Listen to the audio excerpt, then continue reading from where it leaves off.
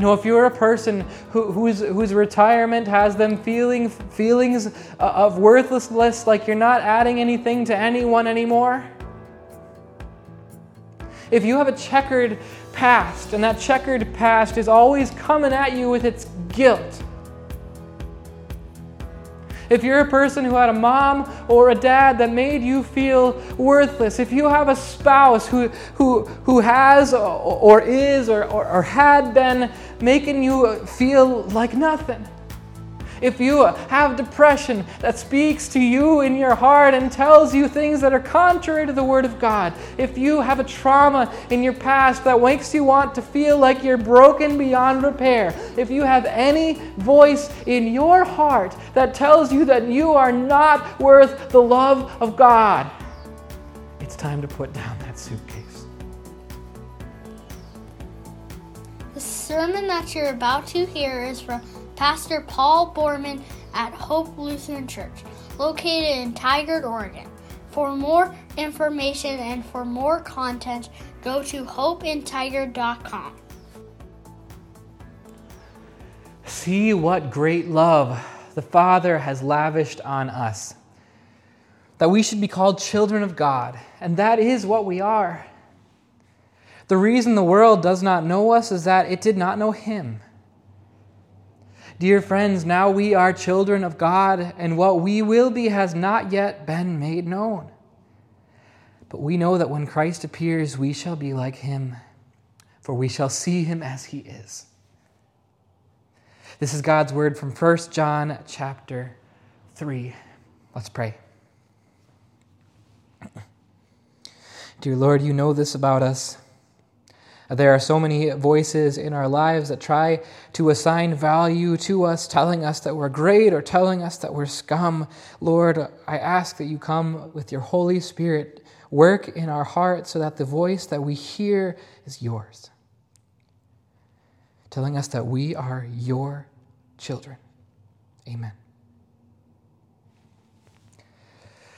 Taylor Swift is known to her greatest fans by the name T-Swizzle. And over the last decade, she has been one of the most phenomenal musical artists that's out there. And she's phenomenal, in my opinion, not only because of her success in her music, but I think because of her lyrics. Her lyrics are phenomenally, profoundly sincere and open. She gets that way in one of her most famous songs. It's called Shake It Off. You've probably heard that song at every wedding you've been to since it's come out. Shake It Off. These are the lyrics of the song. She gets brutally open and honest about what she's struggling with. She says, I stay up too late. I got nothing in my brain. At least that's what people say. She says, I go on too many dates and I can't make them stay. At least that's what people say. Now here's a woman. Here's the woman who's saying these words. This is the woman. She is one of the most successful artists of this time. She owns property in New York and LA and Nashville and Rhode Island and London. I looked it up. And yet she is still so bothered by what the critics say about her. She knows that they're saying about her that all she can write about is breakups, that she's got nothing real going on inside of her, and it bothers her. And all she wants to do is shake it off so that she can have some measure of peace. To me, those kind of lyrics are profoundly private and profoundly public at the same time. And we know that this is not just written for her. She didn't just write this for her own sake to get it out there. She wrote these words. This is another part of what I call her brilliance, that she wrote words that she knew that so many millions of people could relate to. She knows that it's not just her that feels struggles, and it's not just her that wants to be worthwhile to people, and it's not just her that struggles when people tell her that she's not worthwhile. And we could joke about this, we probably should, that Taylor Swift is only popular for teenage girls, but we all know that's not true, right? Taylor Swift. Her openness, her lyrics, her struggle is common to millions of people. And the reason I'm bringing it up is because I want to illustrate something that you already know.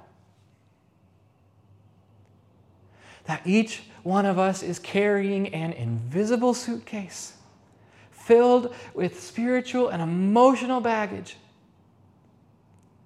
And one of the things that is in many of our suitcases, maybe even in all of our suitcases, is the phrase, the sentence, "I am worthless."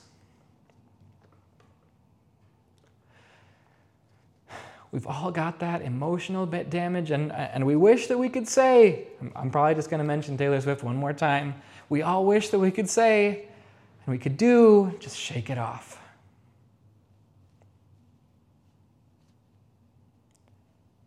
I'll tell you what, John wanted that for us too.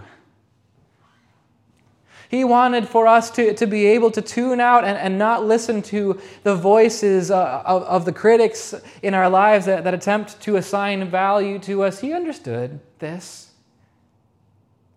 He understood how many voices there are in our lives that seek to assign a positive or negative value to us. He knows about our outside critics. He knows about our bosses. He knows about our employees. He knows about our spouses. He knows about our parents. He knows about our siblings. He knows about everybody else in our lives who try and either tell us that we're awesome or that we're scum or somewhere in between. John wants us to be able to tune those things out. And so he introduces a voice that had been formerly unheard into this cacophony. It's God's voice. It's God's voice calling out something important that tells us everything about who we are. This is what John says. He says, "See what great love the Father has lavished on us, that we should be called children of God." Which, to me, to John, is so incredibly surprising. You can tell that it was surprising to John by the words that he used. When you see in the Bible, in the Old Testament and New Testament, when you see the word "see" at the beginning of a sentence, you can know that is an exclamation point. It is a mental stop sign meant for you to be able to take a moment and recognize that what's coming next is of monumental significance for your eternal life. And so he says, "See what great love the Father has lavished on us," except, I know you guys love it when I do this. I'm not going to disappoint you today. I know you love it when I give you grammatical and word stuff to think about. I'm going to do it twice today. First time is here, that word "great." The English word "great," it doesn't compare to what the Greek word has in it. What the Greek word has embedded in it is a sense that the love that the Father has lavished on us is so far beyond our comprehension that it has become otherworldly. We can't grasp it. It is otherworldly. It is alien to us. You might even say it's heavenly to us. That's how great the love is that the Father lavished on us, and that is exactly what John so dearly wants us to see. And I think you know why he wants you to see how loved you are. I think you know it, but I'm going to illustrate it. I did most of my growing up years in Rochester, Minnesota. And when the school year started and before it got too cold, what my class would do almost every day during recess is we would play kickball. And I would get nervous about picking teams every day. I would think about it on the bus ride to school, I would think about it at lunch, and then I would feel really nervous standing there in a line watching two of my classmates pick teams. I know it was probably an irrational fear because I was in the 95th percentile of growth. I was tall and I could kick the ball a really long ways. But I still felt so nervous about it because I understood that when you're on the playground, being picked first and being picked last means something. It assigns value to you. And I was afraid of that. And I know how small and insignificant that example is. You know, I know how small that is compared to what I know goes on in the world in terms of people assigning value to each other, in terms of the ways that people go out of their way to make each other feel like nothing. I know about the dads who left, and I know about the kids who have lived their whole lives thinking that they're not worth someone sticking around for. And I know about the moms who stuck around but probably shouldn't have because they made their kids feel like trash, like they were baggage, like they weren't worth loving. And I know that there are some of you who has been physically used for somebody else's physical gratification, and I know that makes you feel like that's all you're worth. And I also know that as bad as other people can make us feel about ourselves, I also know that probably the most powerful and harshest critic that there is out there is ourselves. And I think it's probably true, I've heard this said before, it's probably true that we are our own biggest influencer because we are the ones that talk to ourselves the most, right? And so when it comes to assigning value to ourselves, we are the ones that can do the most damage to ourselves in the things that we say to ourselves about ourselves, right? I thought about this recently. You know, it's the fall. Beautiful time of year. In Oregon, it's getting chillier, but it's not raining yet.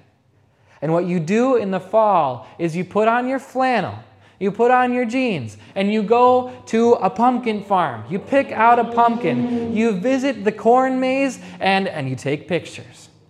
And you walk through the gift shop, and you see all those cutesy signs that people make. And I saw one of them recently, and the sign said, "Be the person your dog thinks you are." And I chuckled about that because, I've owned dogs, and I know that my dogs thought the world of me. But then I thought about it some more, as I always do. And I thought, we probably should try and be the person that our dog thinks we are, because it would be way too dangerous to have a sign that says, "Be the person that you think you are." You know what the difference is, right? Our dogs, by nature, they love us unconditionally. They don't keep a score sheet of our morality, our performance, our looks, anything like that. We do.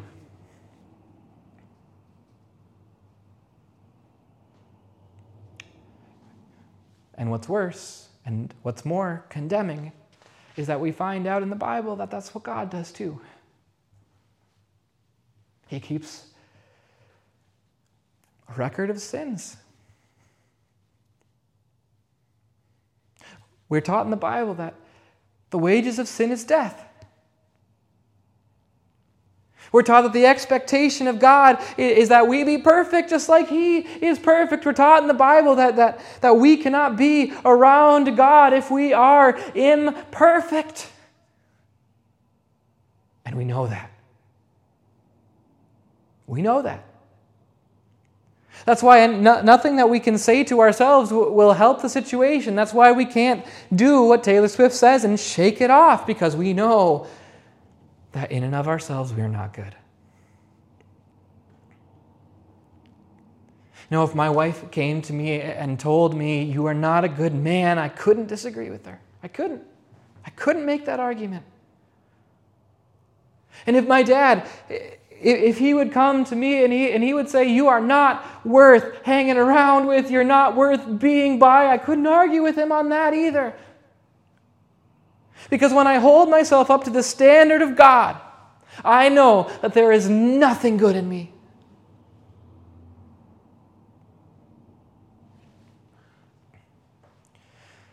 That's the truth that John understood. Oh, he understood it all too well. He understood his sin. He understood that by himself he is not worth anything to anyone. But he also understood something else.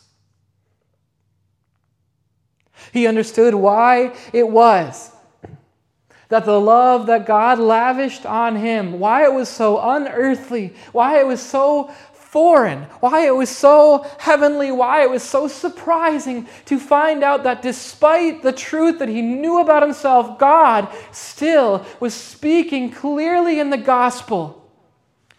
You are my child. That God still speaks in the gospel and says, you are called a child of God. Now again, this is the second time that I'm going to get grammar nerdy on this. This is something you got to understand. It's something that you got to take home with you. It is a big deal that this verb here that says that we are called a child of God, it's a big deal that this is a verb in the passive voice. What that means is that when John says that we are called children of God, it's not something that we are calling ourselves. It's not something we're doing. We are not active in the calling. We're passive in it. What's going on is that someone is making a call about our value. Someone is making a call about whether we're worthless or not. And you know who is the only one who has the right to do that. The only one who has the divine knowledge, the divine power, the divine care, the divine authority to make a call about whether or not you are worthless is God. He's the only one with the prerogative to do that. And I'm telling you that he has made that call. You know what it is? It's Jesus. If you want to know what you're worth, you know what you should do? Look at Jesus. Look at his life. If you want to know how valuable your eternal life is to God, then look at what Jesus did so that you could have that eternal life. He came down to earth. He was born of a sinful woman named Mary. He lived perfectly. He fought against temptation and he won. He went to the cross. If you want to know how much Jesus loves you, how much you are worth to him, look at him on that cross. He didn't have to go there. He went there for you.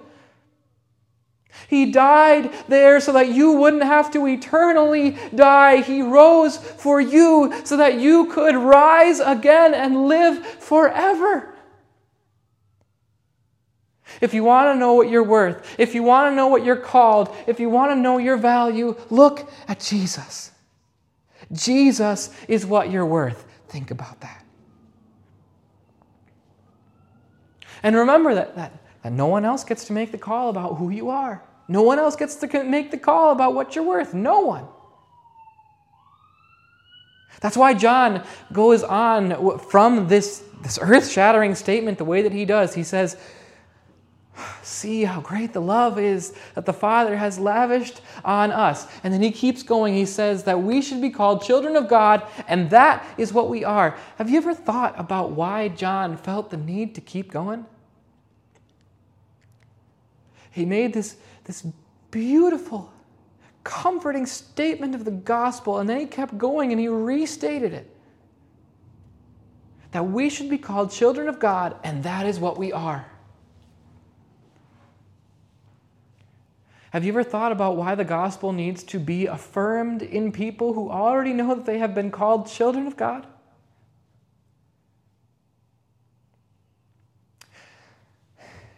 It's because of this. that what is objectively true, what you know to be 100% unchangeably true, what God's voice, that He has called you a children of God, what you know about that doesn't always feel subjectively true in here. Now, I want to explain myself very clearly here. It's good to feel saved. We like that. We appreciate that. I'm not trying to downplay that in any way, shape, or form. It is definitely a grace of God to feel saved. It's amazing when the gospel creates in us that profound sense of well-being and peace. We like that. We appreciate that. We pray for more than that. But here's what I want you to know.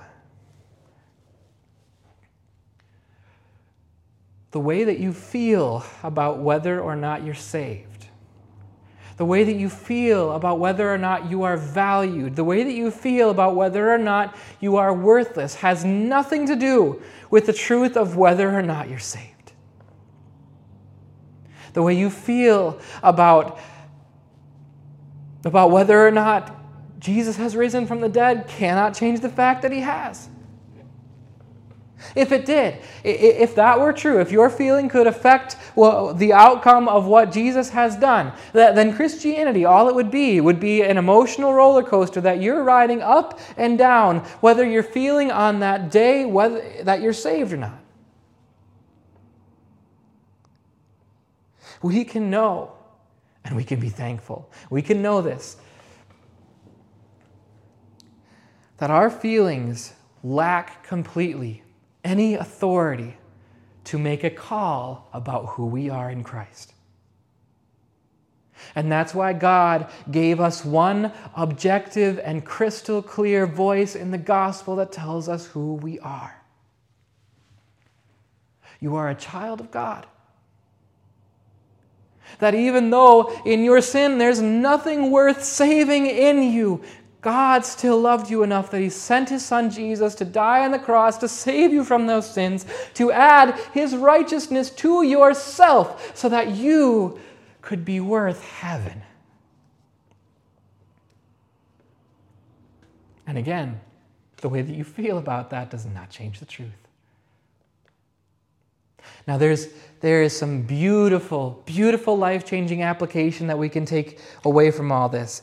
What I am asking you today to do is I want you to unpack your invisible suitcase.